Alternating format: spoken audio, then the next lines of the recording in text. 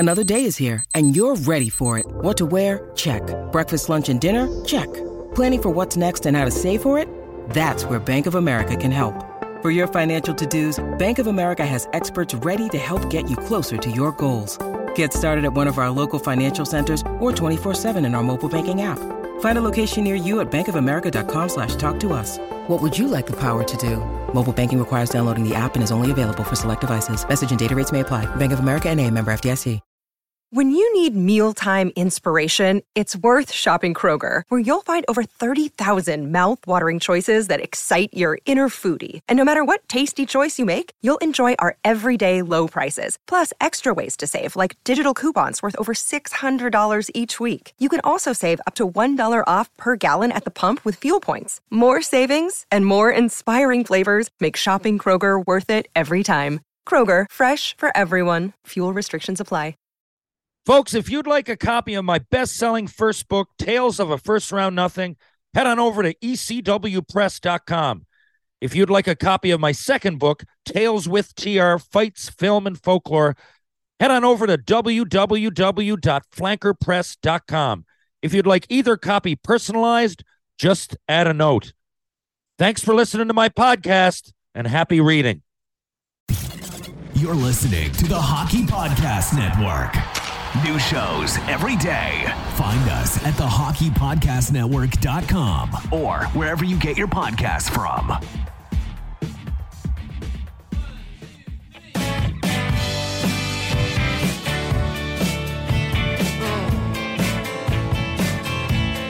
thought I was strong, I was wrong, I was misguided. Oh yeah, so I stuck around waiting for your sound. No, darling, I won't deny it. Yeah, so I rang up a friend. She said you'd run off again to where you haven't decided. Yeah, Susie says it's my fault. Tell her what an insult. Hello, ladies and gentlemen, boys and girls. My next guest burst onto the hockey scene in the WHL in the late 1980s with the Medicine Hat Tigers. He had an ultra-successful junior hockey career, which culminated with his being drafted to the Boston Bruins, 126th overall, the 1990 NHL entry draft, and then winning the coveted Memorial Cup in 91 as a member of the Spokane Chiefs. He'd go on to play pro hockey all over the planet for the better part of 2 decades, and his 6-year pro roller hockey career was decorated with national and international championships and sees him as one of the best to ever play the game. We were line mates on the Bentley Generals and Cornerbrook Royals, and he's one of my closest pals in the hockey world. He is a serious scorer, a proud player, a terrific teammate, a San Diego sniper, a charming champion, amazing Albertan. He's a real cool cat and played in the Hat. He's not a thief and won with the Chiefs. Want to know more? This cat could score. He's not scared of bees and was a star overseas. As a friend, he's loyal and he sniped for the Royals. We were the best as teammates out west. Folks, there's no rhyme for his name, so I'll change the order and arc. Please welcome to the show. It's Woolf, Merck. How the hell you doing, Wolfie? Good, Terry. Yourself? I'm all right. You're in BC and I'm in Newfoundland. And I've had a fantastic fall and a good summer. It was good to see you this summer, by the way. Let's plug that before it starts because I'll forget. We met each other this summer. Not met each other. We were this summer with Jerry St. Cyrs. What was the name of the cause again? We were in Victoria. Sport Assist. Sport Assist. So we raised, Jerry, I don't know, I guess they do events, but this particular event raised money for a lot of kids that didn't have the money to pay for equipment for sports. Am I right? That's right. Yep. That was a great time. It was good to see you. When was the time before that I would have seen you? Oh, geez. I mean, it's been a while. I mean, we've both been real busy in life, that's for sure. But I think it was maybe when we played in Cornerbrook. I think it was at the Maxi Pad or Maxwell House. Yeah. that was a place. Well, yeah, there's a guy on our team, for those that don't know, Roger Maxwell, and he had a place, and we'd call it the Maxi Pad or Maxwell House. But listen, yeah, I guess so. For those that don't know, I talk about you on here once in a while. We met while playing in the West Coast Hockey League in the early 2000s. We had a real good mutual friend, Darren Colburn, who had a lot of success playing with Mark. We were all line mates at some point, and then played roller hockey team Canada together, and then a couple of years of senior hockey. So since those senior hockey years, and I'll get into that in a minute, we'll go right back to Medicine Hat because I'm fascinated by your career. But you've been doing what? So when I got out of hockey, obviously I got back into oil patch. I come from a long line of drillers. My grandfather, after World War II, he opened up Trinidad, Portugal, and Venezuela for Imperial Oil back in the day when my father was younger. So drilling in the jungle, and then I got into the patch. I drilled for a long time, and then I was a consultant with CNRL, and then moved over to the pipeline side. It's called horizontal directional drilling, and over here I'm an inspector over here right now, overseeing the work site and just kind of making sure things go smooth and to cost efficiency as my bosses want it. So you were always a bit of a tool, a handyman too. Is that you get that from your dad? And I know from experience living with you, but it seems to me you always found your way around a workbench. Am I wrong? No. I definitely got it from my father. He was great with, working with his hands, and he's an ex-military man himself as well. And then in his spare time, just tinkered, and there's no special training for it. Just get out there and learn. And, along the way, when times were slow and the patch was slow, we reverted back to, we used to build 24 by 28 garages from the ground up and big huge decks for people. And we just did it for, a normal price. We weren't ripping anybody off. It was just to keep the lights on. And so we didn't spend our oil and gas money back then. So I've always enjoyed it. I always think that why can't I do it myself? If I'm hiring somebody else to do it, in this day and age, you can go on university YouTube and really learn anything, Yeah, you're right. Yeah. So back then YouTube wasn't really around so much. It kind of was, but all the teachings on there were just kind of in that start process. So yeah, it was it's always been an enjoyable avenue for us to build our own things. When I lived with you in Calgary, and we will get into this, give it context to people, but the context doesn't matter in this sense. So you got me a tool belt. Can you remember that? And we would work on your deck. I didn't know what I was doing. I never had a hammer in my hand in my life. No clue. But you got me the tool belt, and I'm like, I used it, but I'm like, I'll never use this again. But I brought it home. So, like, as you know, I'm in the film world now, but my first 4 or 5 years, I was locations, and then I was a set dresser. I'm in the union as a set dresser. So not that I ever had to build anything like you, but I worked closely with the carpenters. And, I don't know, like anything, putting pictures on the walls or, minor things that I needed, at the very least a power drill for. So I did, again, I'm not good with tools, but the belt came in handy and I had to use it often, and now it's worn out. It's wild. So your gift took about 3 or 4 years for me to ever actually use it. But once I did, it came in handy. It was a lot of fun building that deck. Yeah. That was a good time in my life, and we will. So I want to go back because you're born in Manitoba. I keep forgetting that, right? You're because I say amazing Albertan, and you started in Medicine Hat.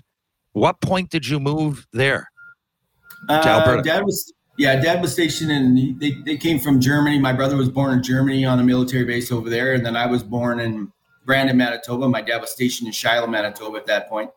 Okay. And then it was 1977. I think I was 7 years old, almost 7, when we moved out west. And my dad's originally from Alberta. He's from the Blairmore Crow's Nest Pass area. Okay. Yeah. All the Wolfs are out from that neck of the woods. And so, yeah, we moved to CFP Suffield and then lived in Ralston. And then we moved into Red Cliff just outside Medicine Hat. And then obviously into Medicine Hat in 91, my folks moved. So your first year in the Dub, I see 5 games played. Were you an underage then? Because you then played another 4 after. Was that your 16-year-old year? That was a 15-year-old year, yeah. 15. Okay, yeah, this is big. Yeah, so me and Trevor Linden played Bantam together. We went to a lot of major tournaments that year, and I don't recall us even losing a game that year. So we were both 15-year-olds, and back then there wasn't a draft. It was just, when you turned 15, whoever got the fax quickest into the WHL office seemed to got your rights, and Medicine Hat seemed to get both me and Trevor, right? So we came up as 15-year-olds right from Bantam, and you could only keep one 15-year-old. And that summer, obviously, Trevor grew about a foot that summer. And I mean, the rest is history. You know, Trevor's had a glorious career, and he's a wonderful individual, right? So that's amazing, though, Wolfie. You played 5 games as a 15-year-old. I played. Well, I mean, as you know, I went out west and played junior A at 14. But at 15, I played 3 games with the Americans, and I was pumped. I didn't even realize that we have been friends all this time. When you were talking about your first year, I thought it was 16, and then I did the math. When I was just looking at Hockey DB today, I was like, Jesus, 15 years old. So you scored a goal. That must have been huge. To score a goal as a 15-year-old with Medicine Hat, your team that, you know, you're, for lack of a better way to put it, your second like hometown. So how did that feel, and where was it? Do you remember? I think it was in Regina. It was in Regina on the road. It was, and I remember being kind of half out of it because Cam Janssens was playing on that team then, and he was an older. I think he was 19 or 20. And Mark Janssens, you mean? Yeah, I'm sorry, Mark Janssens. Yep. Yeah. I played against him. It's a big fucking tough guy, man. He's insanely massive, right? And he hit me so hard that my head actually hit the ice in between my legs. So I was kind of out of it. So I don't remember the goal. And that team was so good. I mean, that was the first year that Medicine had won the cup back to back. And they were so good. They were just so good that year to start with. And the next year, when we did win it the next year, I don't think we were pegged to win it. I think we just ended up winning it. So, yeah, I mean, so you win the Mem Cup, you get drafted. I don't know the story about you getting traded to Spokane. Was that a personal request, or because Spokane were gunning for it again? Of course, I already gave the plot. I gave what happens away in that I've already told people that you won the Memorial Cup. I've talked about it on the Odd podcast for years because that team really intrigued me. It was the first time that I guess had seen the Western League. It was national, the Spokane Chiefs. I know what happened in Medicine Hat. I didn't really see much about that. I heard about it. And over here, I don't know the way the TV rights work then, but when I watched the Memorial Cup, it was the first time I ever saw your team, and it resonated with me for a lot of reasons. Pat Falloon was, I think, ranked behind Lindros. Did he go number 2? He played on your team. Ray Whitney was intriguing, smaller player, but real good. You were unbelievable in junior. I know you had way more than a point a game that year. You smashed it. So what brought you to Spokane in the first place? Well, there's a gentleman who was I guess our GM in Medicine Hat, Tim Speltz. He goes way back with my family. My brother had him as a general manager in midget, and didn't really see eye to eye along the way. You know, hockey was kind of changing at that point, and about halfway through that year, I think I was 33 or 35 goals at Christmas. I was close to leading the dub, I think, at that point, but he ended up trading me and Chris Lafreniere actually for Travis Green. They thought they had a real good chance of winning the cup, and they obviously decided that I wasn't going to be a part of that. So ended up trading us down there, and it was kind of wild. You know, going in there, they weren't really pegged as a good team that year. Really? I remember going into Tri-Cities, and we got with Stu Barnes in there, and they pegged us like 14-1 one night, and it was kind of kind of like a flip flop to the next season. You know what I mean? How good we actually were as a group. But yeah, going in there and then, you know, playing with Patty and Ray that year, those guys were, I mean, they were ahead of their time, really. You know, Patty was an amazing player. Not only that, Wolfie. Not only that, you had a guy, Kerry Toporowski, with over 500 penalty minutes. And that year, remember, they took out the 10s. He got 505 penalty minutes without 10s being counted. See, I heard of all this. That's why it intrigues me. And I'm not kidding you. Like, I don't really, I remember watching you guys win it on TV somehow. And in 1991, 92, 91, so the summer of 91 was when I went out to play the Vancouver Super Series, and Tri-Cities sent me up to play in Quesnel. So I was playing junior at 14. Again, I'm hearing all these names. I'm watching games. I think that year, Kamloops won it. And when Zach Boyer scored on a breakaway and maybe in overtime, I had Corey Hirsch on a couple weeks ago, but I remember watching that, and I was already living out west. So like I was forming, like, my hockey idols were like starting to come from the West, because obviously I knew I was going to go there and I really honed in. So I always thought, because the team I was watching, Spokane, were so good, I thought you got traded there because they were going for it and you just lost the first year and then you won it with all the guns. So you're telling me you left one winning situation, randomly went to another team that had no idea they were going to win it a year from then, and then won it again? And then I won it as a 20-year-old, yeah. That is fucking unbelievable. Like, I know people get multiple Memorial Cups. Usually it's a situation of you win one and then they trade for you at the deadline. You were dumped off and then fucking not only won the WHL, won the Memorial Cup, which I hear is one of the hardest trophies to win in the world because you only have a little window to do it. And there's all three leagues playing for it, right?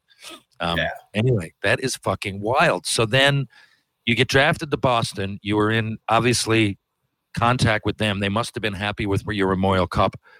And then you go on a pro hockey ride for the next 15 years. That's wild, wacky, and weird.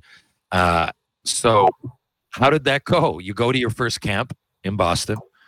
Yeah, it was kind of hyped up in Boston too, you know what I mean? Because it was the first summer that I kind of went out and worked on the oil rig too when I was 19, right? Same summer I got, so they put that big, the whole thing comes into the paper of in the Boston Globe of, holy moly, we drafted this guy who works on the oil rigs and this and that. And by the time I got there, it was so hyped up. I think Lyndon Byers and Bruce Shoebottom were chomping at the bit to have a tug at me. And I'm like, get away from me. You know what I mean? That era. Yeah. So Boston was the best experience because it was an eye opener for me. Mike Milbury was obviously the coach there. And, my idol Cam Neely was on there, and just to see him on the ice and Ray Bork and all those guys, the Sweeney boys they had there, Al Peterson, who, was a Medicine Hat Tiger in the past, who actually taught me in hockey schools when I was younger, and then being able to play with him there. And then I played with him in Springfield afterwards in Hartford situation in their farm club. But it's fucking just a small world.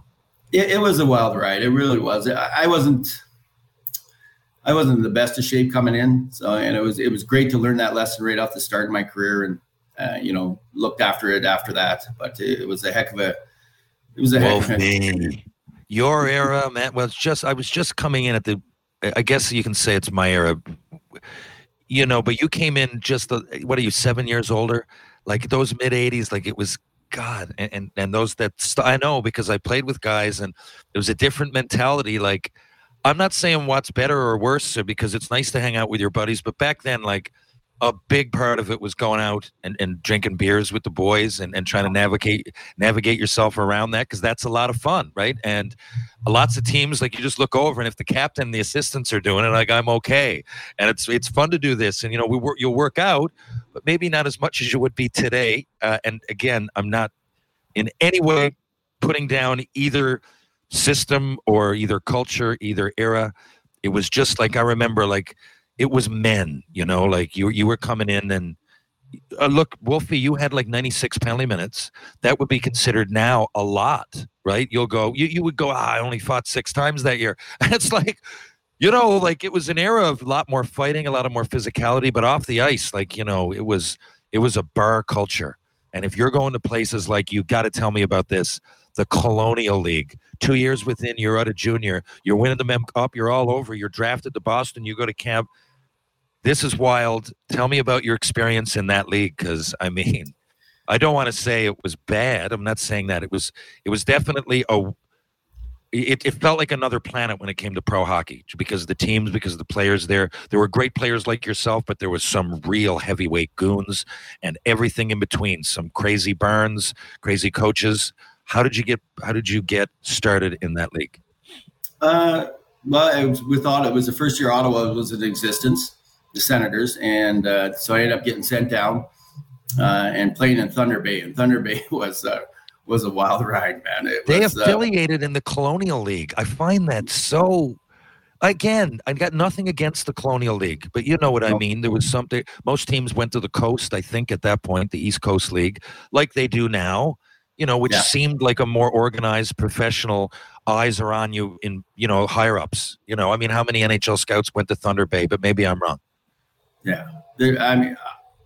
Ottawa scouts were there. That's about it. I would think they'd just come to look at our guys. And, naming Jerry St. Cyr before that, Jerry played in Thunder Bay after me too. You know what I mean? So then Jerry he was quite the customer when he played. You know what I mean? He played both sides of the fence, right? So he really did, yeah. But I mean, that team there. I mean, my roommates that year were Gary Callahan. He played in the O, and he was a fantastic player. But Brian Wells was my other roommate, and Wellsy, as people know, he got suspended 2 years worldwide for a stick fight with Mark Tenorti. He beat Mark Tenorti, broke his arms, right, or one of his arms in a stick fight. I remember him going off the ice and he had about this much of his stick left, in his hands. And then, he went over when he went over to Scotland and tried to play there, but the world had caught on to it. He actually went over there under a different identity and tried to play there. So, and then they finally figured out. What's this guy's name? Brian Wells. Yeah.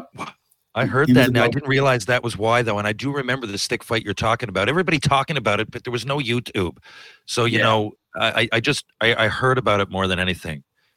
Yeah, he played in Regina, and Tenorti was playing with the Calgary Wranglers back then. But yeah, Thunder Bay was it was definitely, we were a pretty tight-knit group, coached by Bill McDonald. He's coaching, I think, somewhere down in the south now. But it was extremely tough. Mel Engelstead was there. Yeah.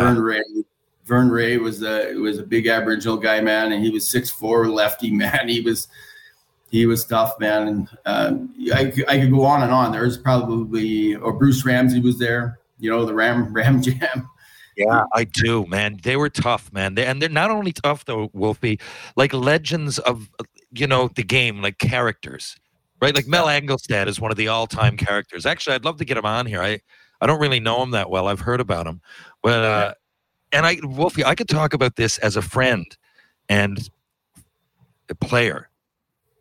I could spend 10 hours talking about these teams. So we might come back to that, but I'm curious about the whole journey, and I'm sure people listening want to hear some stories, especially some I want to get into some of the senior hockey stuff. But anyway. You go up, so that same year you're in the A. You're in the A a few times, and I know you're a great player, and I'm looking at stats in junior that you're playing against the same guys that have success. You didn't get much ice time when you went up there. Is that what happened? It was limited for sure. I mean, that year, so I played in Thunder Bay, and at about halfway through the year, something just kind of snapped inside. I was getting to a point of being like 20 pounds overweight while I was playing, and it was ridiculous, really.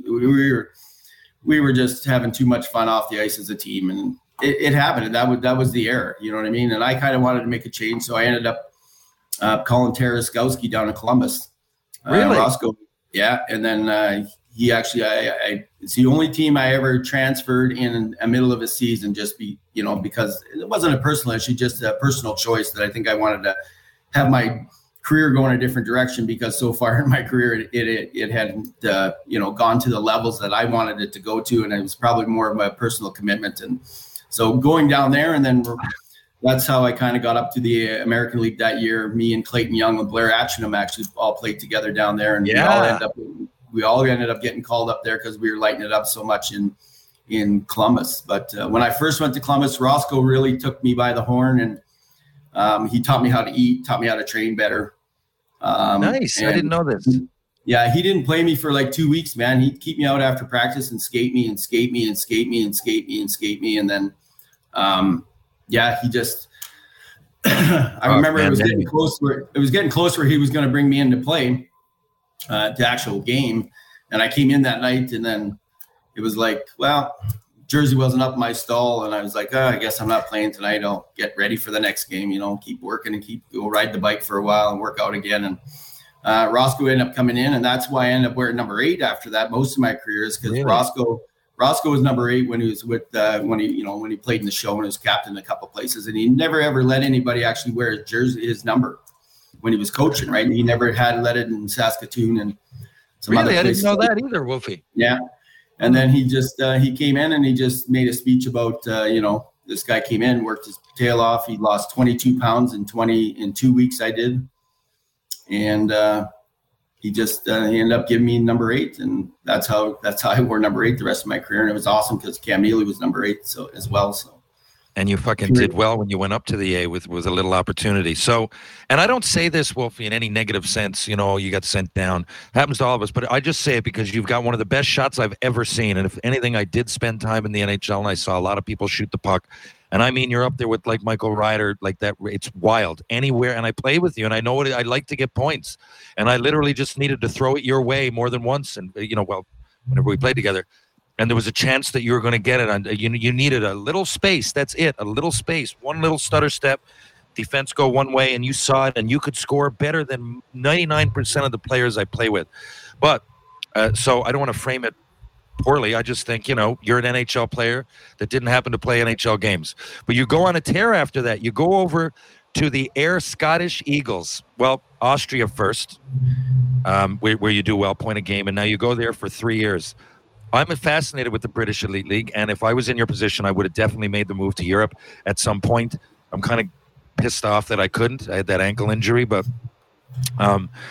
you seem to find a home there. So what was that experience like?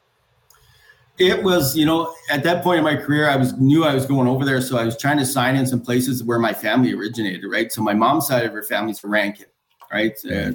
Related to the Rankin family from the East there, the great musical band, right? Okay, didn't realize that. Yeah. So, but the Rankin family actually came from the Ayr, AYR. That's where I played Ayr in Scotland, and that Ayrshire area is where that family actually originated way back in the day, and that's where the family plots are, right? So, yeah, that's where it all started, and I was only going to go there 1 year and play, and I loved it so much. The Scottish people are the absolute salt of the earth. They just treated us like gold. The second year over there, we won all 4 trophies in one season. You play for a Benson Hedges Cup, an Express Cup, which is a newspaper, and then the regular season and the playoffs. And it hadn't been done. I didn't realize hockey in Scotland had been there since, in the 30s, before the war, right? So the last time somebody had won all 4 trophies in Great Britain was like 1947 or 48, and we were the first group to do it since then. And wow. we were the only Scottish-based team. There was us, and then there was, I think, 8 teams in England and 1 in Wales, and Belfast wasn't in the league yet at that point. But yeah, it was a heck of an experience over there. The hockey was as closest to North America as you'll find. I mean, yeah, your first tussle or your first fight that you got in, the ref would like you, and they just give everybody 2+2 for roughing. And then if you got in another fight, it would be 2+2 for each guy for roughing. And then if you got in a third one, then they boot you and you'd have to sit a game. But they usually give you 2 freebies over there, and it was a real good place to really learn how to defend for yourself. You know what I mean? Because everybody was kind of just coming together at that time. And then once we figured it out as a group, but I played with a lot of great guys over there. Joey Middlestead played with us over there. Sean Byram, Yeah, I saw that. Yeah. Angelo Cantanero. That's a fantastic experience. Okay, a little bit of technical difficulty there, but that's not the first time it happened. It won't be the last. Wolfie, I can't remember exactly where we were. I asked you about Air Scottish Eagles, but right after that, you had a 3-year stint in Regensburg. And I know that you learned a bit of German. You love the culture there. You've told me about stories about playing there before. And I'm curious, what brought you there in the first place? And do you still have any connections in Europe on either side with Scotland or in Regensburg? Regensburg's in Germany, by the way, for those who don't know. Yeah, Regensburg's in Germany. It's about 110 kilometers northeast of Munich towards the Czech border. So it was a great time playing there. I went there again because, my mom was stationed twice in Germany, once with her father in the military, once with my father, obviously. And then my father was stationed there, and my brother was born up in Iserlohn. Oh, nice. Just off the military base up there. So I wanted to go back and kind of follow the footsteps of, kind of where, the Woolf name originated in Germany. And so I just kind of want to follow the footsteps and kind of see where, our family tree had come from and, walk the same path over there. So that's how it all started. Light it up. Wolf, they must have loved you. You got a German name. You come in there as some import. I mean, most people like me, I wouldn't have a clue. I played ball hockey in Germany. I love Germany. By the way, could not believe how big it was. Like cities like Cologne that I think, I hear that, I'm like, well, it's a smaller city in Europe, got like 2 million people. It is fucking huge, I loved every minute of it. But you got the name Wolf. For those that don't know, Woolf.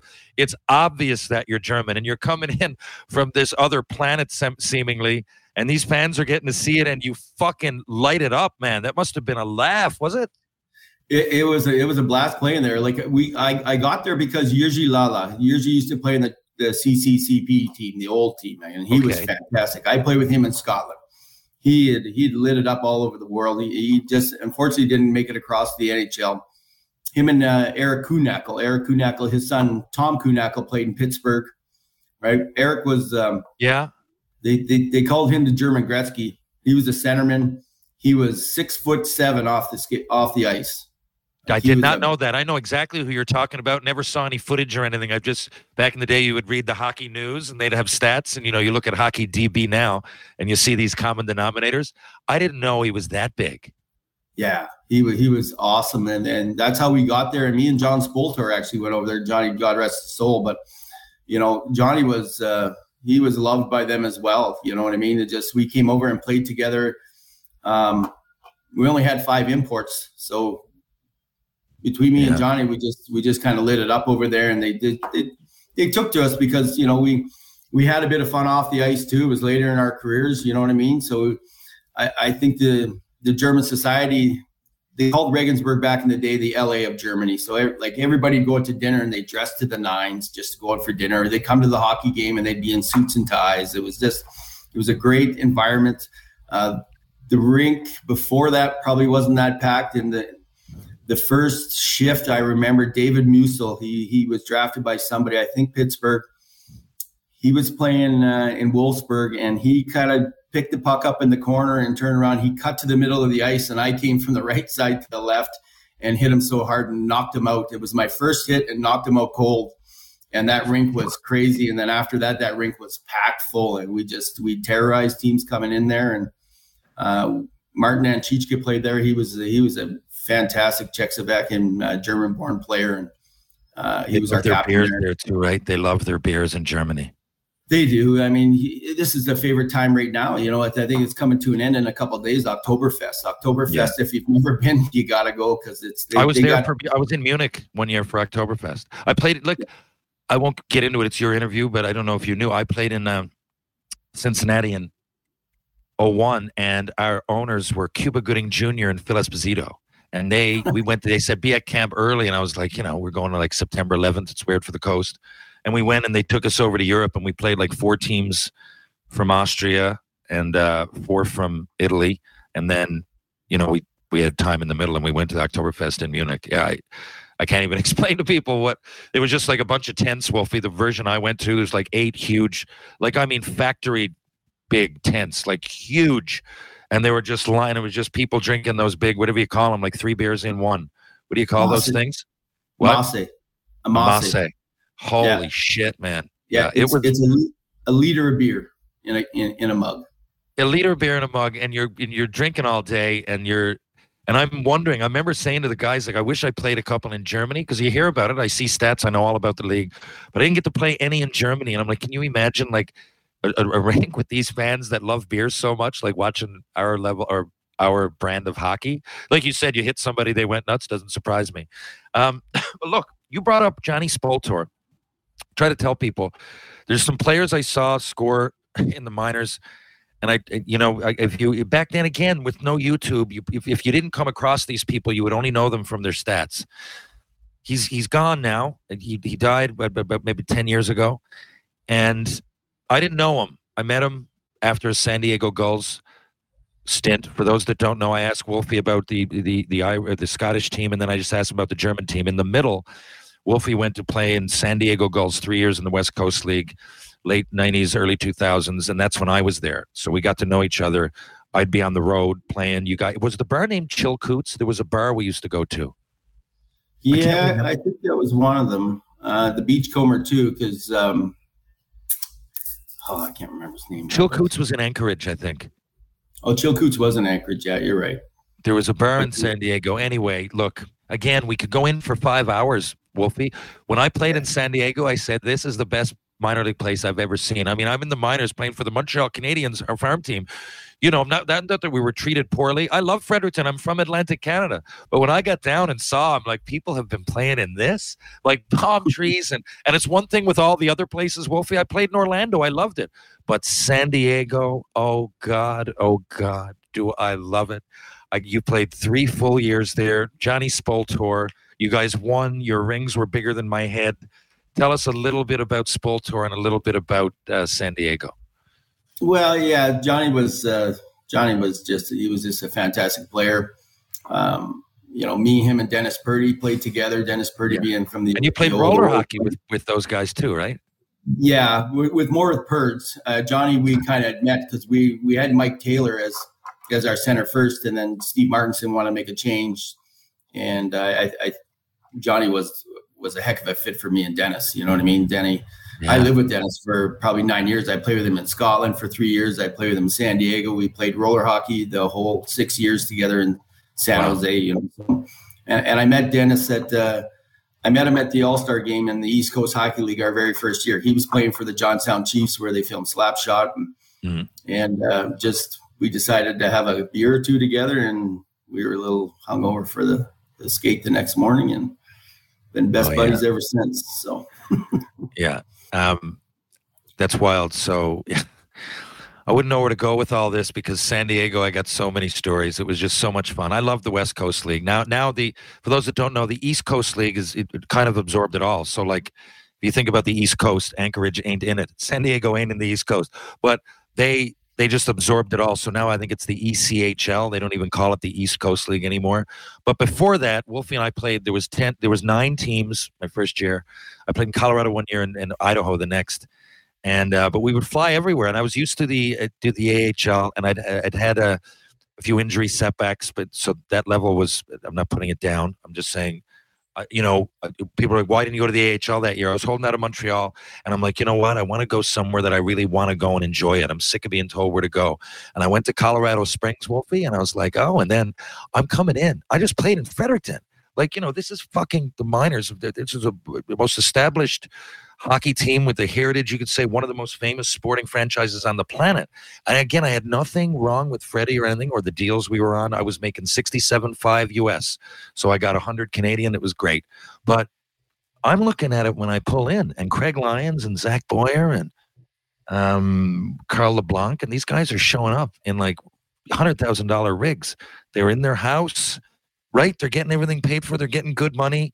And I won't say who, but we were getting money on the cap and then under the cap because there was a salary cap in that league, and you'd get a golden handshake with your check every week. And I'm going, holy shit, these guys are making more. Like Leo told me, he goes, I was up in Springfield. I wasn't really sure, but he goes like, I think I could have kept playing up there, but it was just great in these teams. He goes, Long Beach, Colorado Springs were awesome.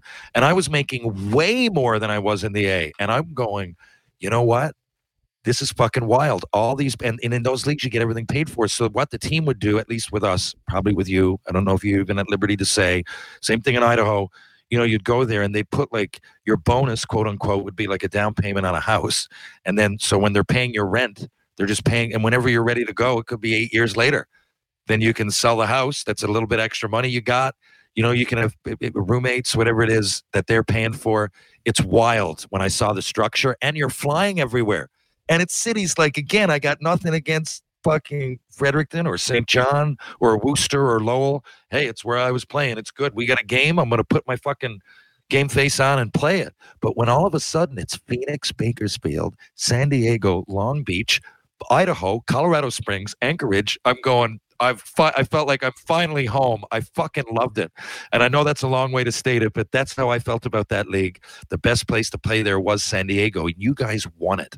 So, Wolfie, my question for you is, in all that time, here we've been talking about, and then afterwards senior hockey, which we'll get into, and all the roller hockey, you made so many connections.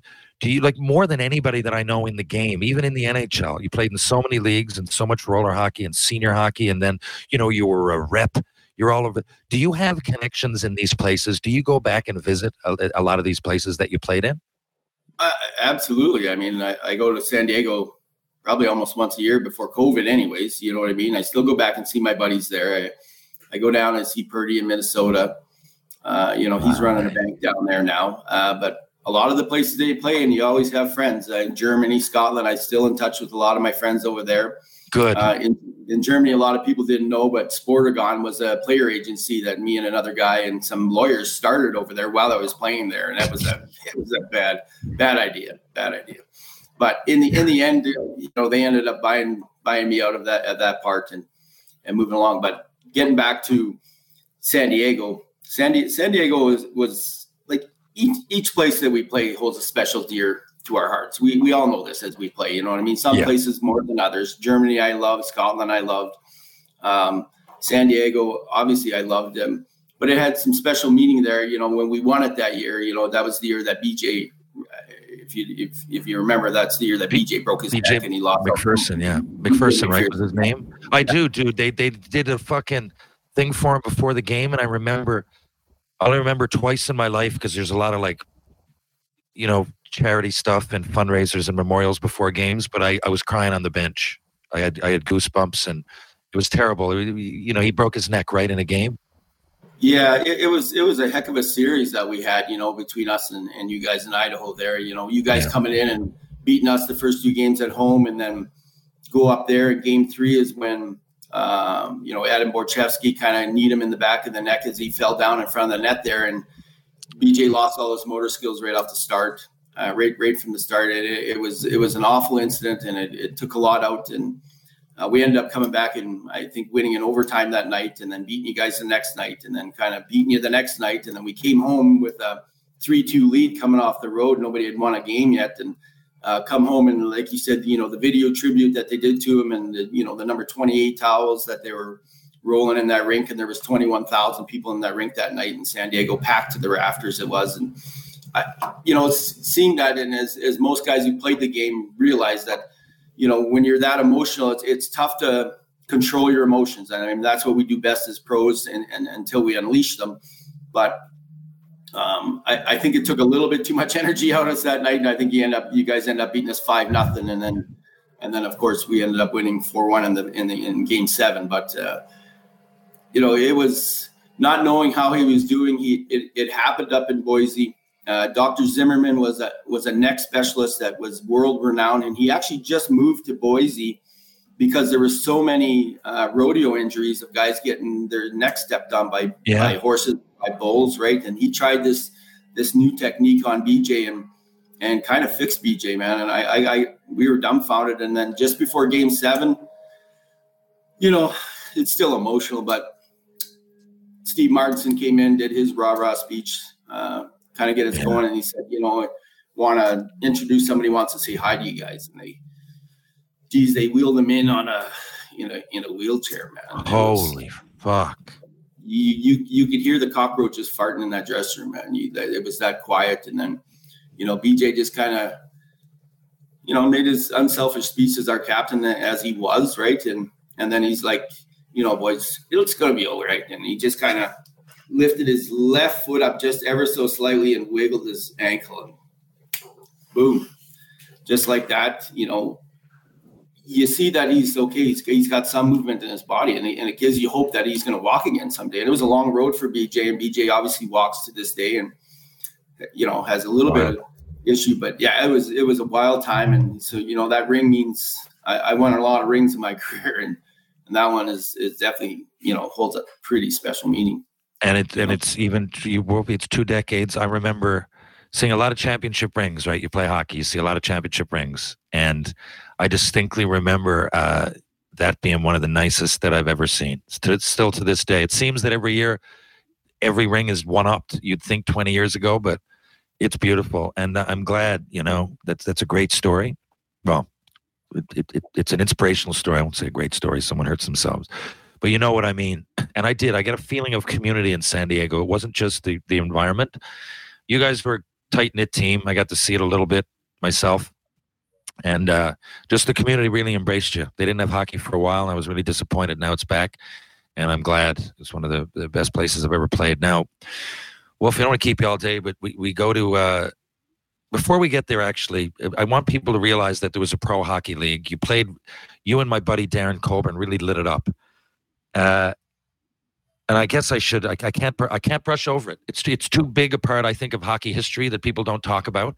I watched the game, folks, with my own eyes. I'd heard about it. I got drafted to the Montreal Canadiens. I haven't mentioned that yet. I'm staying in the Manoir Lemoyne. It's a hotel right next to the Montreal Forum.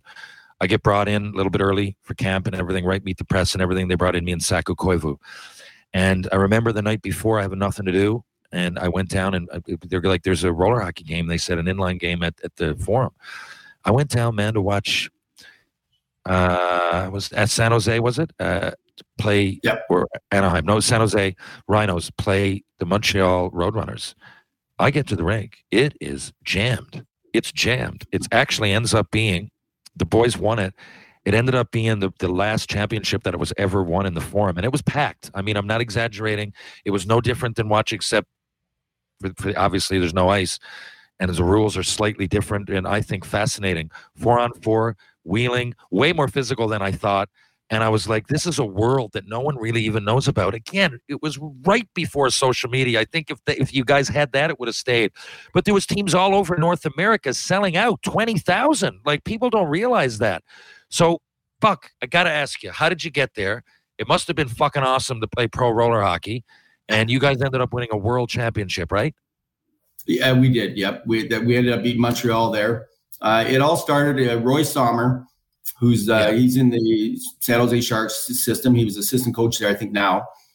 He was my coach my very first year in the East Coast Hockey League in Roanoke Valley. And he just called me. He's like, hey, do you want to come and try this?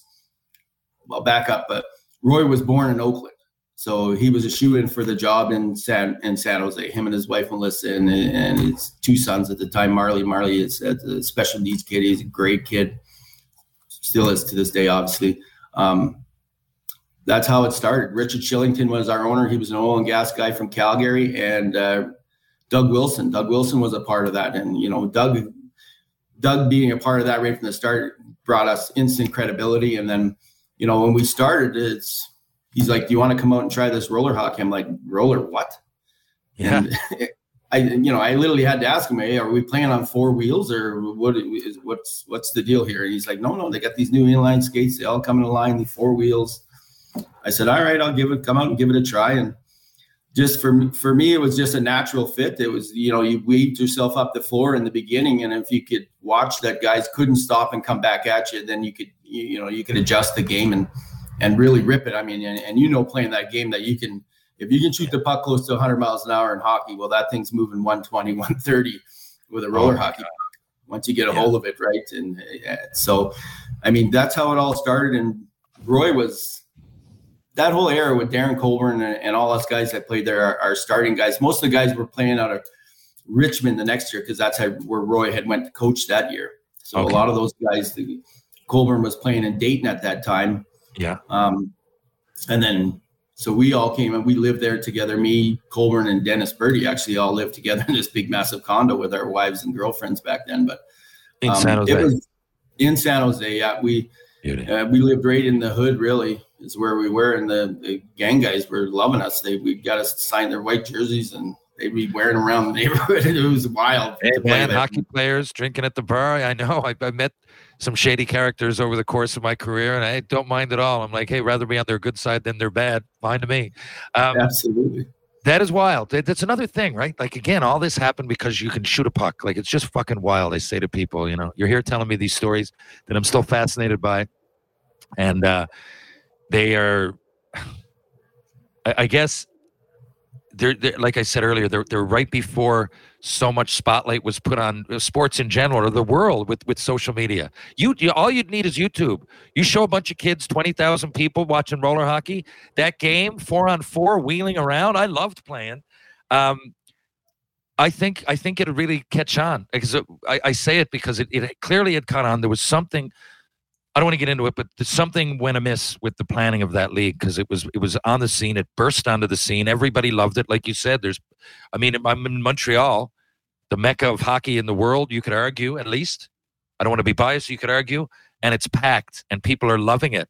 And there was cheerleaders that had a different vibe than an NHL game, because they were doing some new marketing stuff. I thought it was wild. For those that don't know, I did play 1 year on Team Canada with Wolfie in 2004. I didn't play pro roller hockey. Every single other player on the team did. I didn't really deserve to be there, but I played locally here and I could hold my own. But we ended up making the final, and we lost on Canada Day. Am I right? To the USA 3-2 in London, Ontario, in our own burn. But we had a blast doing it in overtime. I had a blast doing it, though. Was that the last time you played on Team Canada? That was the last time, yeah. No, sorry. I think I played one more time after that. I think it was the Pan American Games. I went down. Oh, yeah.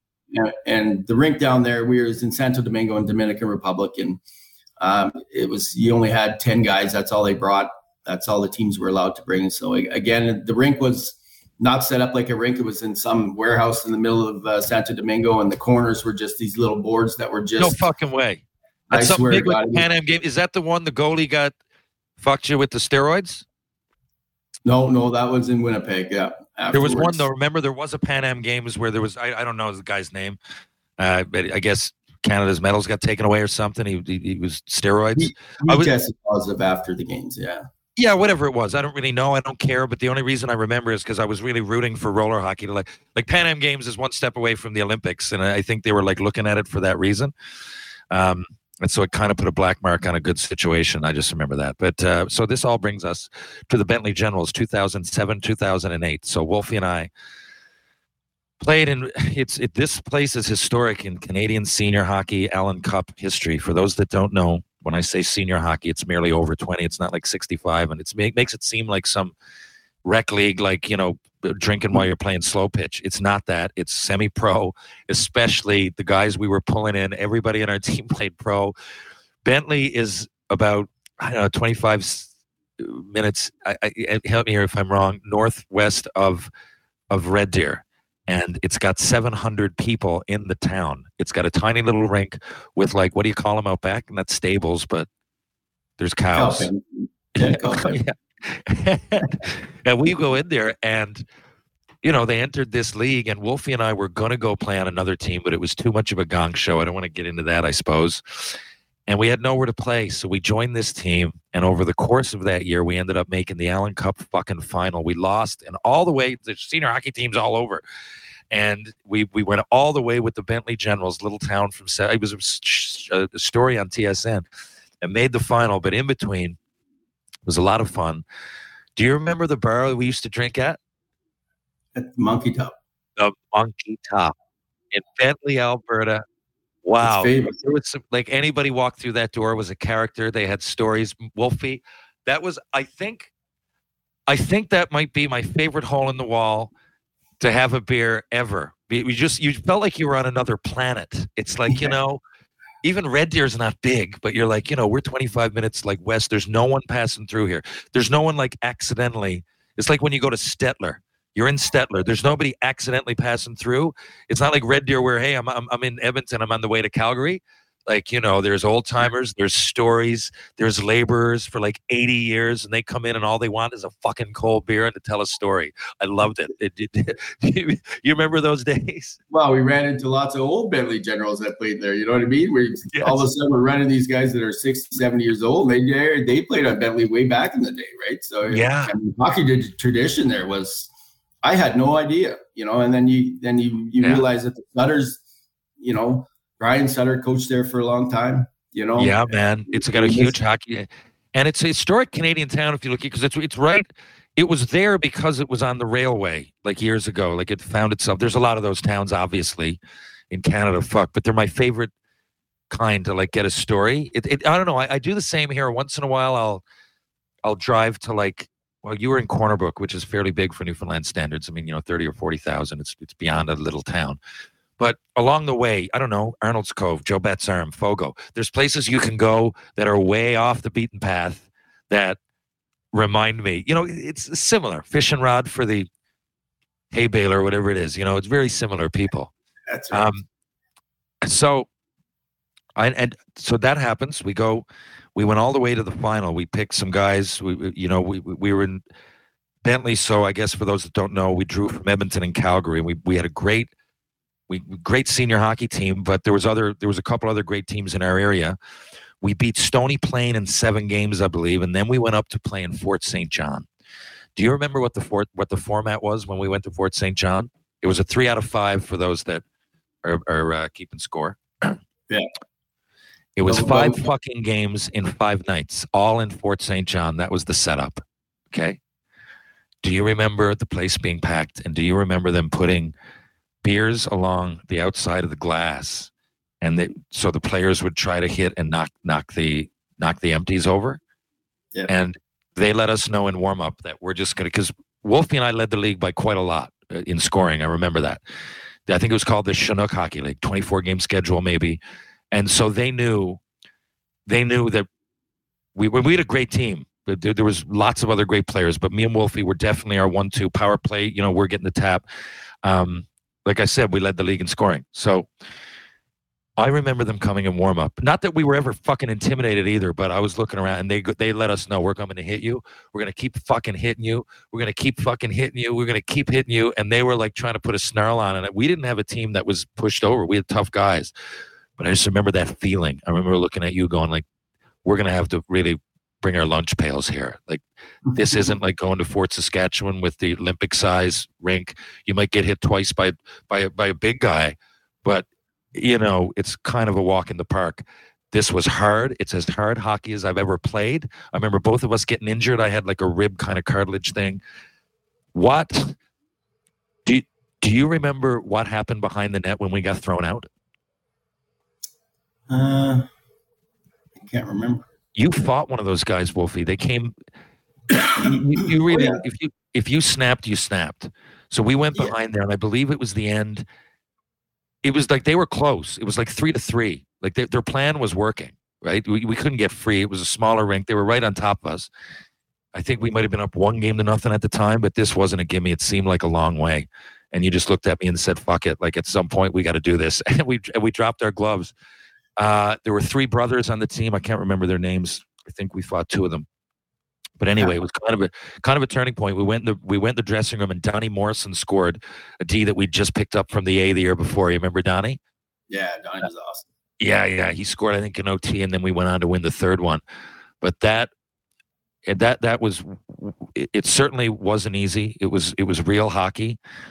We overcame it, and we went to the Allen Cup, and it was a fairly good performance. Do you remember much about that?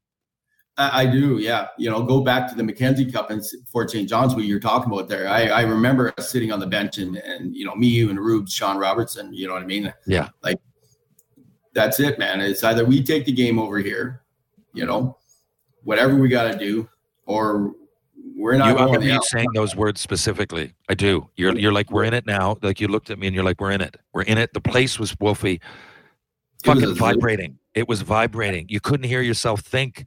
And they were close, and it was working. I was like, "Fuck," you know. Anyway, I can't say I was. I mean, I know I'm competitive. I'm a player. I just mean I wasn't expecting such a vicious kind of series. And you just looked at me and you said to us, like, "We got to sack up, boys." Like, you know. And you're a scorer. You're fucking by no means a pushover, but we didn't need you to be fighting. But you were like, at some point, we got to do this, or they're going to keep running us, and it's going to. Let's just leave it in their hands. And we fucking went out and tapped a couple guys up. Well, they got some good ones in, but I remember falling on my guy in the net. I'm like, at least fucking technically I won this fight. Fuck you, spitting. Fuck you, you know, getting thrown fucking batteries and beer cans thrown at us on the way off. But then we won, awesome. And they were down 2-0. Remember that shit? Yeah. Oh, yeah, man. It was awesome, man. What a bus ride home, though.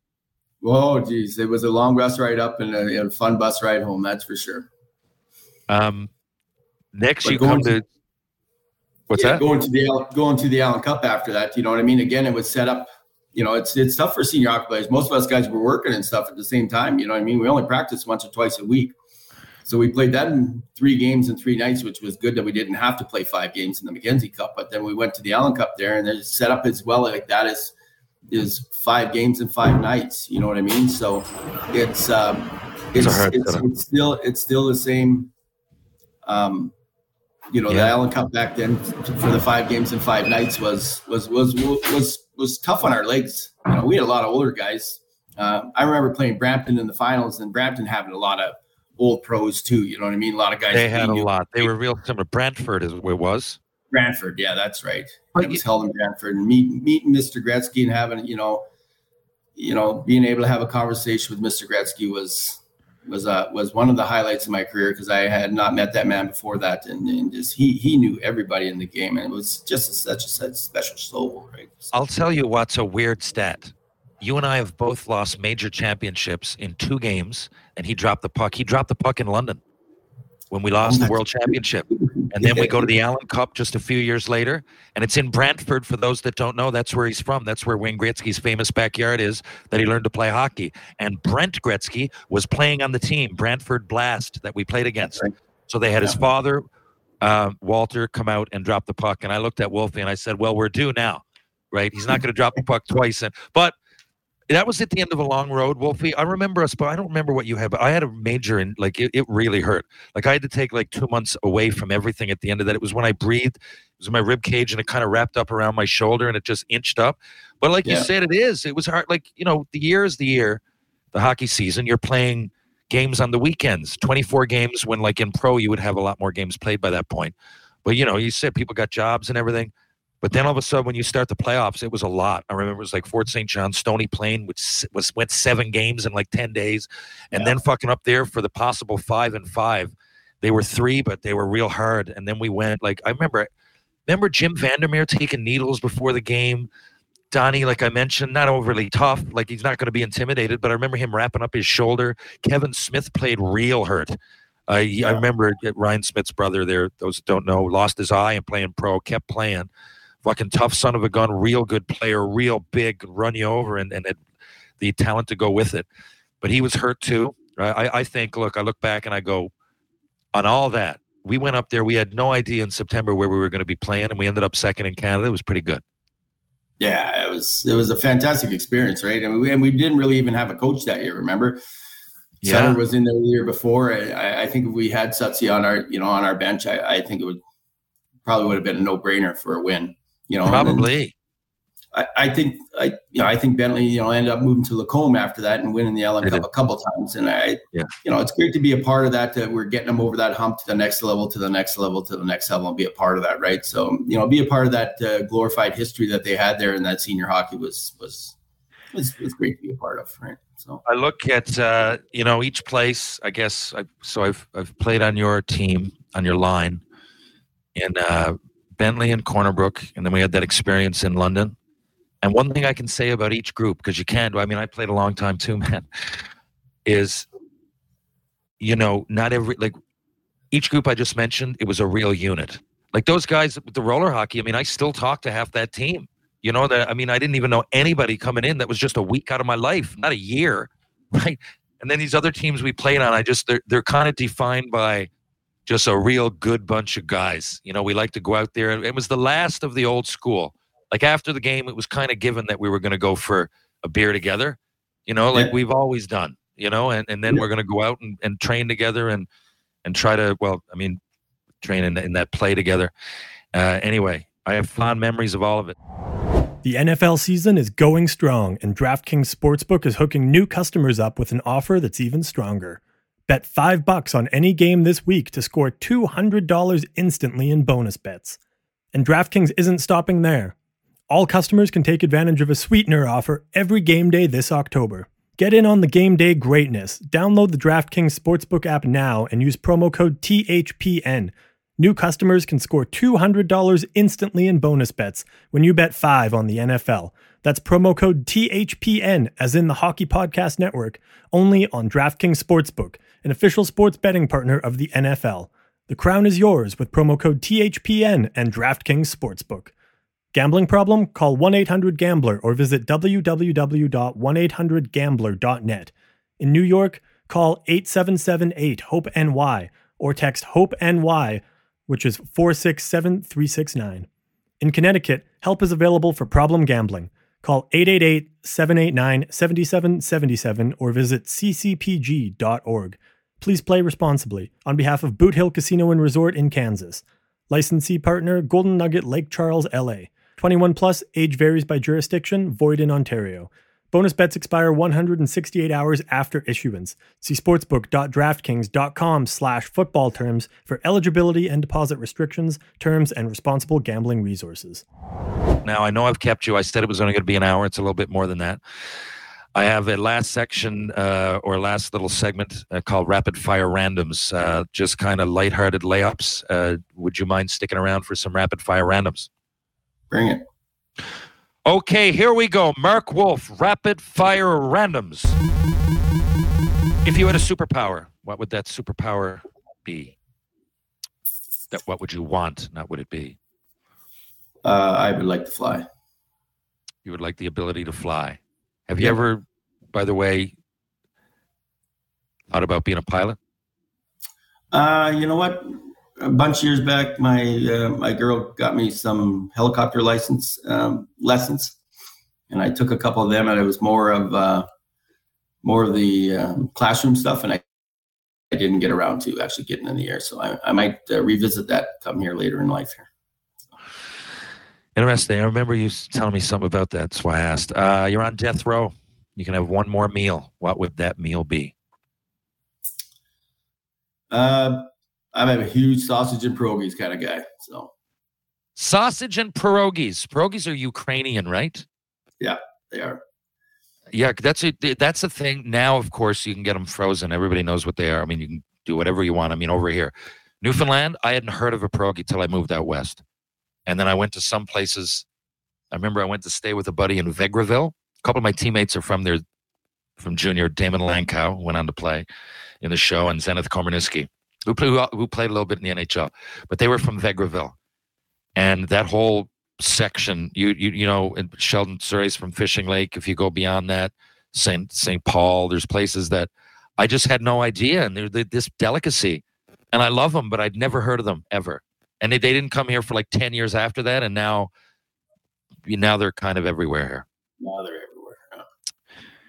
We were once in a gas station. I don't know if you remember. You must. And the Prime Minister walked in, Stephen Harper. Yeah. If you could get caught in a gas station right now with only a rock star or an athlete, who would you want it to be? Oh, rock star and athlete. I think my rock star would be... I guess music maker wouldn't have to be rock. Yeah, I think the Rolling Stones would be awesome. That would be awesome. Yeah. To see Mick Jagger in there. They just came out with a new single called "Angry." Check it out after this. I can't believe it. Sounds like 50 years ago. Yeah, I can't believe they keep going out. He's got to be 80 years old. That's insane 80. To me. Just had a single, and it's like, I don't know where it is. I don't know how charts work anymore. But it's like getting a lot of airplay, and people love it. Critics are loving it. The album is Hackney Diamonds, and they're 80, not 60, 80, not even 60. 70, 80. Yeah. That's insane, man. That's fucking insane, Wolfie. What? Yeah. Like what? 80, and they're out being the Stones, the Stones. Like fuck. Anyway, it's a great. Any of the Rolling Stones, that would be great to get caught in the gas station. And let's say athlete for shits and giggles. And I'm assuming, because what I remember about that is I regret not saying anything. I don't know if you did. I didn't. So I'm like, if I ever get caught in a fucking gas station with someone again, I'm going to ask them a question. Just, not even to get political. I just like the Prime Minister is right fucking in front of me, and I didn't say anything. That's why I say that. Yeah, I remember us going down there. It was 11:30 at night. We went down to get some supplies, I remember walking in the store, and this really large woman came up to me, and she's like, he'll be gone in a minute. Just hang out here, and everything will be good. Yeah, I remember that. We were kind of like, what the hell is she talking about? And then you look around the store, and there's about 10 or 12 other large gentlemen in there, and I'm like, and then exactly what I remember. And Mr. Harper was in the back with his daughter getting her a Slurpee. I think it was Christmas Eve or a couple of days before Christmas, maybe the 24th or 23rd. You're exactly right. It was right around there. Yeah. Yeah, I remember us taking the Mini Cooper convertible up there, and we had the roof down on it, and it had toques on going up there. The fucking Mini Cooper convertible. I loved it though. That was a great rig. Do you still have that rig? Someone does. I don't have it. Yeah. I see. Someone does. Yeah. Well, I fucking loved it. wheeling around in that. That was a nice little car. That was a nice area of Calgary. What was it again? The north part? Yeah, the northwest, Tuscany, Blue Ridge. Tuscany, yeah. I've been back a lot since. I hadn't been to that part of Calgary at that time. Okay, you're a DJ. You got to be a DJ. This is it. Your oil drilling fell through. Your hockey contacts are gone. In this hypothetical world, you have to be a DJ, but you're a good one. You're going to make good money. You're excited. But the group that's hiring you says, no, you're not going to be Mark Woolf. You got to be one of these DJ names. What do you want to be? DJ Bubba Gump, M Daddy Bling, Wolf Master Flash, or Bow Wow Wolf? I love the Bow Wow Wolf. That's my favorite. Oh, yeah, okay. Well, you know what? When I thought of that question, I wasn't making a link, but we used to play, I don't know if you remember, you must, when you would have a big game, because I would be doing the tunes, and I would play Clap for the Wolfman in the dressing room. You remember I would play that a lot? Surrounding you, whatever it was, you scored, you fought, or whatever you did. So I don't know if you know who the Wolfman is. You probably should. So the Wolfman was a disc jockey. He called himself Wolfman Jack. And he was on the radio, and he was trying to imitate. A lot of people, the first time the word rock and roll was coined, it was Alan Freed. And Alan Freed had a show, the Moondog Show. So if you ever hear the opening to Drew Carey, it was in Cleveland. To that show, there's a song called Cleveland Rocks by the Presidents of the United States of America. Well, that's originally way back. I think it's Ian Hunter. It's way back in the 70s. But in the remake, they do, and they go, hey, hello, ladies and gentlemen, welcome to the Moondog Show. And that's Alan Freed doing the so, and then Wolfman Jack, his favorite blues guy was Howlin' Wolf. So he kind of combined both.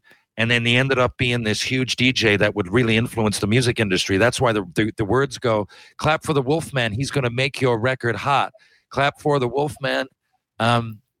He's going to bring it till it all. In other words, he influences he's going to make your record high. That's it. He's going to make your record high because he had the influence. And if you got to know the Wolfman and had beers with him and everything, and you had a good tune, he also had good taste. But lots of songs with good taste don't get on the radio. But it was like, you got to get to know the Wolfman and you're going to be a lot more popular. Anyway, that's where that comes from. He had the rubber bands in his beard, didn't he? Yes. Well, he was one of the first to do that persona. Yes. He used to do he'd make himself look like a wolf, and then he did do the rubber bands on both sides. You've got a great fucking memory, I tell you that, because I probably told you that drunk somewhere in the Monkey Top or over the years. By the way, that little bar right down there by the Harper gas station, that wasn't bad either. Yeah. Hardest punch you ever took? Who? It was Mark Cipriano.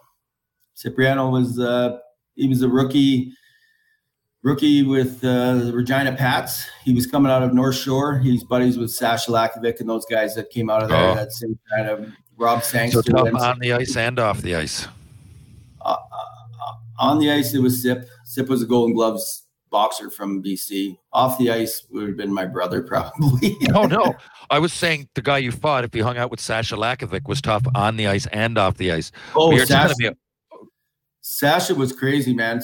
Like, not crazy, but I mean, he had a rep off the ice as being a fucking guy who would throw down with anybody. I first met him, man. I first met him in Columbus, right? He came to us in Columbus with Terry Raskowski, and Roscoe said, Wolfie, he's your rookie. You got to look after him. And I was like, okay, sweet. And Sash was ripped to shreds, man. Bald head, shaved his head back then. And it was the very first time when he got his nickname, the Pitbull. He fought somebody Chris McSorley's team. Toledo was in town, and they were fairly tough too. Yeah, Thompson, they always had a tough team. Thompson was playing on that team too, and Poto. I played with Poto a couple of different places. He's the toughest guy I ever played the game with, by the way. But a lot of people tell me the same shit, man. Yeah. Sasha ended up beating the piss out of somebody, man, and he got on all fours in front of their bench and started barking at him like a fucking dog. And I just looked back at Roscoe and said, "Thanks, man, appreciate that." So. So I've heard, and knowing those guys years later, like when Sasha played in Bakersfield, when we were in that West Coast, that. And being that good of friends with Sasha, he was big and strong, and ended up, he had crazy stories, man. He ended up going over to Qatar and teaching that king over there martial arts, because he was into martial arts from a young age. And then they ended up flying guys over in commercial airplanes, and that king built an arena in the middle of the desert so that the king could have a Saturday night hockey game, and then everybody be buddies, but it would be kind of like a show, man. And it went on for quite a while. I remember Sasha asked me if I wanted to come over, and I was working in the patch drilling at that point, and I was like, no, I can't come, Sasha. I'm sorry, but that sounds like an amazing time for sure. But incredible where you find yourself, right? Yeah. Incredible the ride that pro hockey can take you on. But I just remember, look, there's guys, Wolfie, I did it. As soon as I put on the gear, I go out there, and sometimes I'd even, fuck it, let's get in a fight tonight. But there are people that love it, and that I found them those are like dangerous guys. You really got to be on. I didn't mind fighting them at all, but I'm like, this is a different element. This guy loves fighting. Like, he loves it. He loves fighting. Like, I want to go out there and score a goal. So be fucking ready and be respectful. And in the box, I would always be respectful. Talk to those guys. In other words, I don't want you fucking coming. I don't want you taking my number. It's all good. And we'll go out there and fight again if you want. But I usually had those guys on my good side. Yeah. But he was one of those that, okay, you don't want this firecracker going off anywhere too crazy around me. You have a time machine. You can go anywhere. You can go into the future. You can go back in time wherever you want. I don't know. You're Wild West. Maybe you want to see the dinosaurs. Maybe you want to head and check out the Renaissance in the 1600s. You can go anywhere. Well, I think I would like to go back to, my grandfather was a cowboy. He played poker with Doyle Brunson. He worked ranches. His mom passed on at 14, and he worked ranches from Calgary all the way down into Montana. I'd like to go back into that era where when life was really, really as hard as it could get. That's when they made real men. And, we all try to live up to those who came before us in the past, being our grandfathers, right? So my grandfather, not a lot of people know this about us, but my great uncle back then was George the Iceman Woolf, and they used to wrangle horses together down in Montana. For those that don't know George the Iceman Woolf, he rode Seabiscuit in the greatest race of all time, the horse race of all time. He was a jockey, right? And he's a legend down in Mexico. I remember Wolfie. I recognize that name. I wasn't sure. Now I'm very familiar. I know exactly. Yeah, I read the book and watched the movie. Yeah, it's wild. Yeah. So it's I just to be back in that era and watch that whole process of a Great Depression and what those folks. My grandfather was born in 1919 and he died at 92. Yeah, lived a long life at 92 and served in World War II and did a lot of great things. And that's when men and women they worked their tails off in this world. So. Hey, it's a great fucking answer, to be honest. It's a great answer. That'd be a interesting trip and incorporate the family. And I think it'd just be an interesting time just to witness, that was a lot of hardship a lot of people had to face, and we came out of it.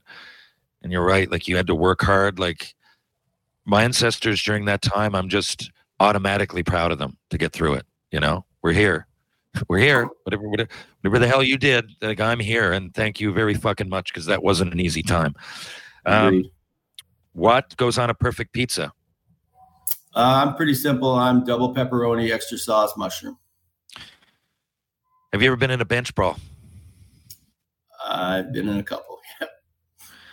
Were you in the one? I was in the one in San Diego. Steve Martinson was coming out at the start of the third period. We were playing Phoenix. Phoenix was in the league when I first got there, and big bad John Baduke. He had been making fun of Marty back and forth, and then Marty came out, and Johnny was standing by the bench, and she was a full-on brawl. Then, boy, it was nuts, man. And then it continued on. They couldn't get the door closed quick enough to the rink when we come out at the start of the third. And I remember that night I had tucked 5 after the second, and my brother was there, and some buddies of mine were down, and my brother ended up missing the whole fight at the start of the third period because he ate too much Mexican food and he was somewhere else. So, but yeah. Oh, fuck. Yeah. Fucking deadly. Yeah. But it was a free for all out there. And then there was a couple in junior when I first started that were, it ended up, I think a couple of them were because you remember when everybody came out and warmed up by themselves. Yeah, my whole career in the job, we weren't allowed to do it because guys like you had too many fucking brawls before the game. It was nuts, man, back in the day. Crazy. Yeah, nuts. But really interesting today to tell stories about. Just crazy that all of that happened. With all your teammates, okay, you're going to a trip to Neptune, the gaseous planet, and they're looking for samples. You're a scientist now. Your DJ career was good, but it's brief, and now you're a scientist. We have to go all the way to Neptune and back. It's going to take you about 7 months, 3.5 months each direction. Now, who do you take to be your personal chef? Got to be a teammate that you played with. Oh, wow. That's a tough one.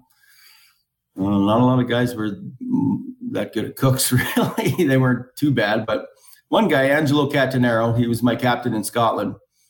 He actually taught me how to make Italian sauce right from scratch, the passata, the old mafia way, man. And it was, I still make it to this day that way, make it with fresh passata and then add my your garlic into it. Yep. And then you kind of build it in processes. Yep.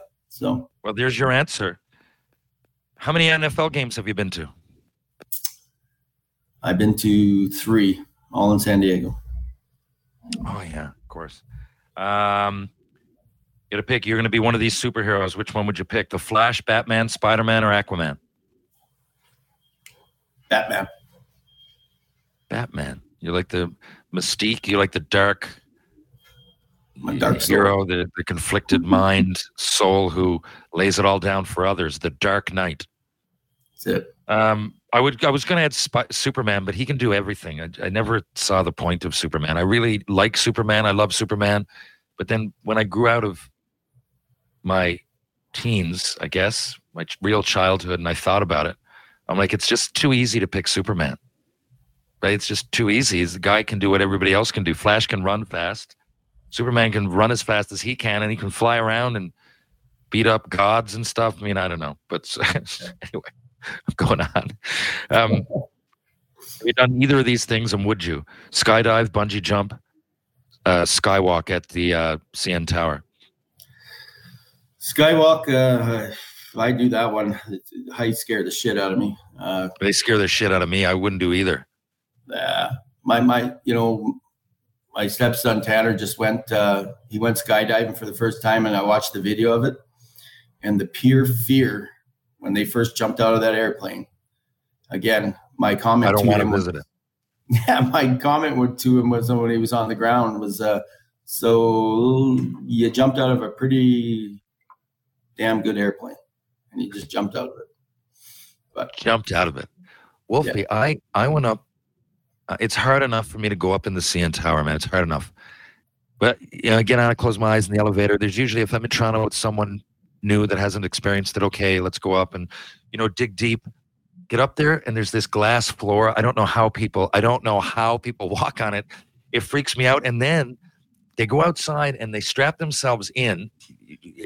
I don't know, you got to see this, man. Like, you can see it from the Jays game, and they like hang off the side of the CN Tower and look down. I'm going, like, honestly, I couldn't do it if you gave me $1 billion. I would just pass out. I would die. I would try to do it, of course. I mean, you're giving me this money. I can't. It's the peak. The only scarier thing for me is being buried alive. And I don't know. Both are at the ends of a real bad spectrum that I never really want to visit. So my answer is I'm not doing any of the above. Not that you asked. Me neither. Okay. Last question. I had to pick one. Okay, if you want to do that, I'll be done. Penny Lane has tryouts for the provincial team. And you can get a ride home with her, right? Because I'm going to come watch, but I'm going to leave my car down there.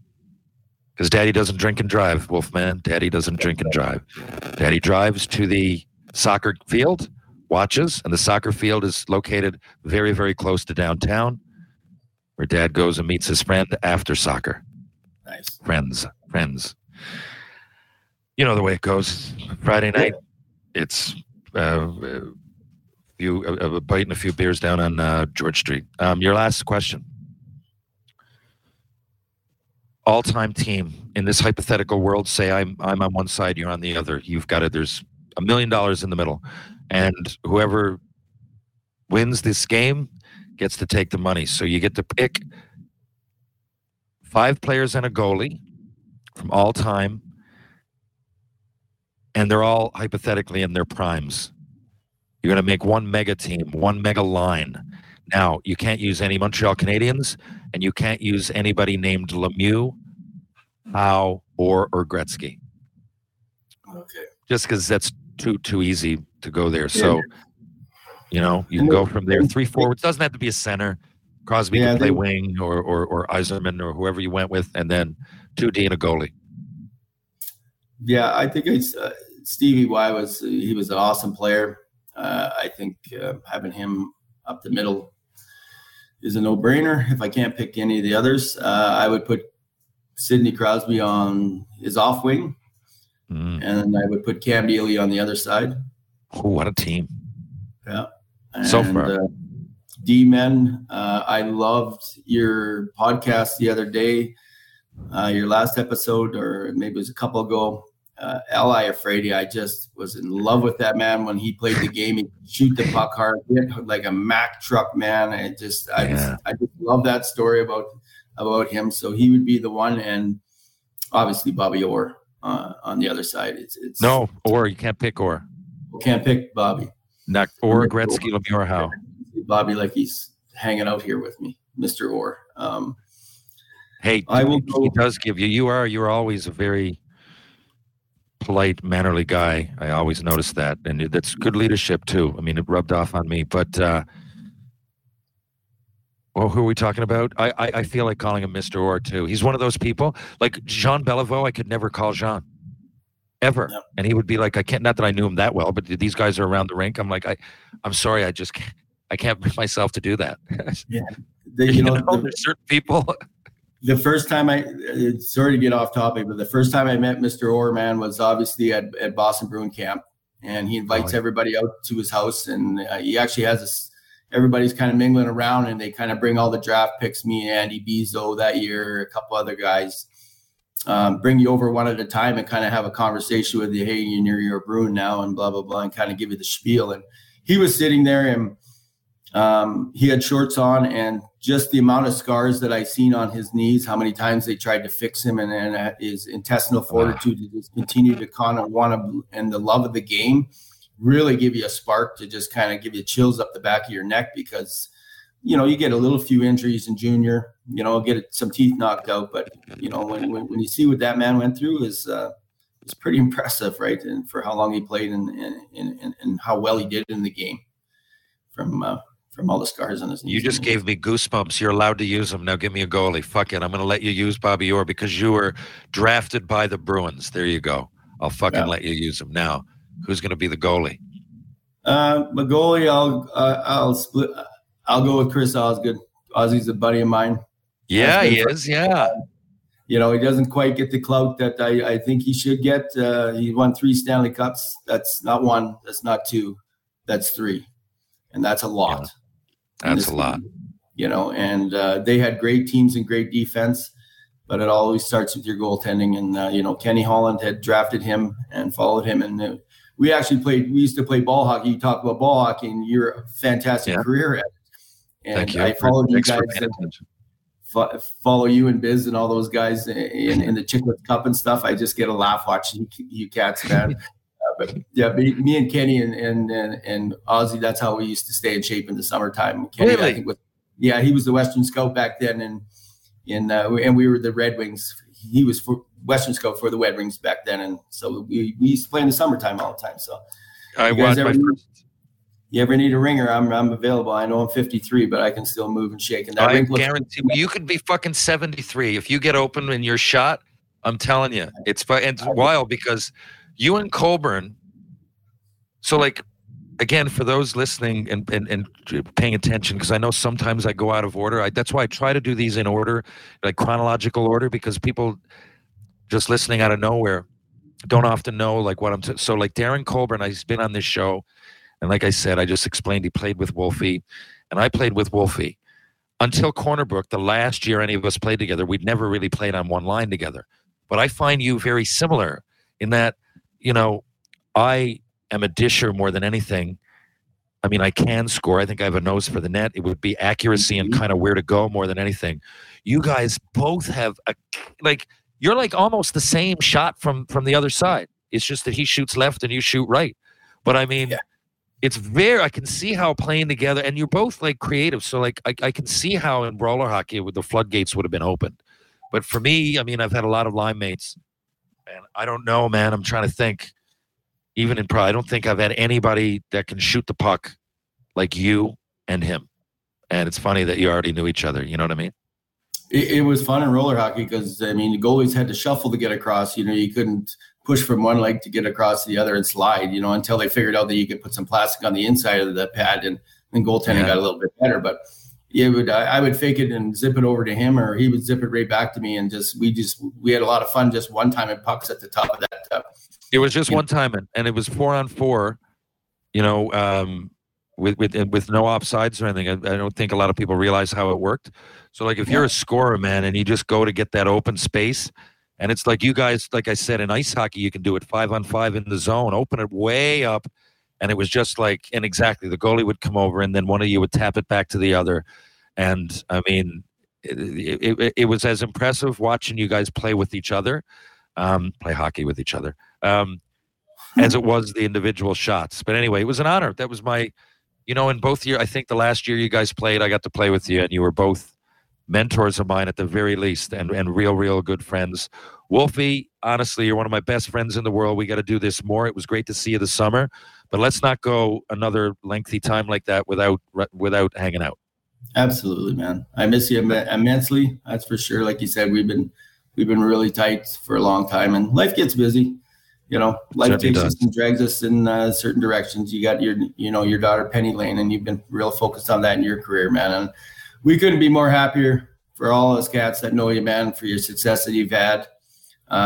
Love this Shoresy show, man. I get a chuckle out of it, man. I just get a chuckle. And there's so many people following, like a lot of the guys that I work with out here. And I work on a national project, pipeline project. I'm not going to say the name of it, but I'm pretty sure people can figure it out. But a lot of the people from SMJV, Rob Frost, and some guys in the office, and my bosses, Jeremy Gerlach and Joe McCullough, and my brother Kurt, you got a huge following out here, and it's something that as we're working hard every day doing our jobs, it's something that I'm hearing more and more of. Hey, did you watch this on episode 3? Oh, I love that. I love the gyms, and it's becoming a cult following, man, and I just love it. I'm so happy for you guys' success in that, man.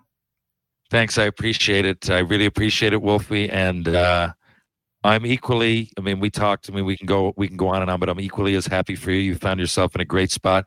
You're real good at what you do. You make some great money, and you met a great person to spend time with. So I just don't want to get too personal. You know what I mean? I love you. You're one of my favorites. And hopefully we can talk again soon in person and share a beer and a story. Absolutely, buddy. I love you too. Thank you, my friend. Folks, if you're downtown St. John's, Newfoundland, you want to go out for a beer, why not go to the Bull and Barrel? Why not check out the Martini Bar? Why not check out Rob Roy Confusion, TJ's Pub, Greensleeves Pub, or Trinity?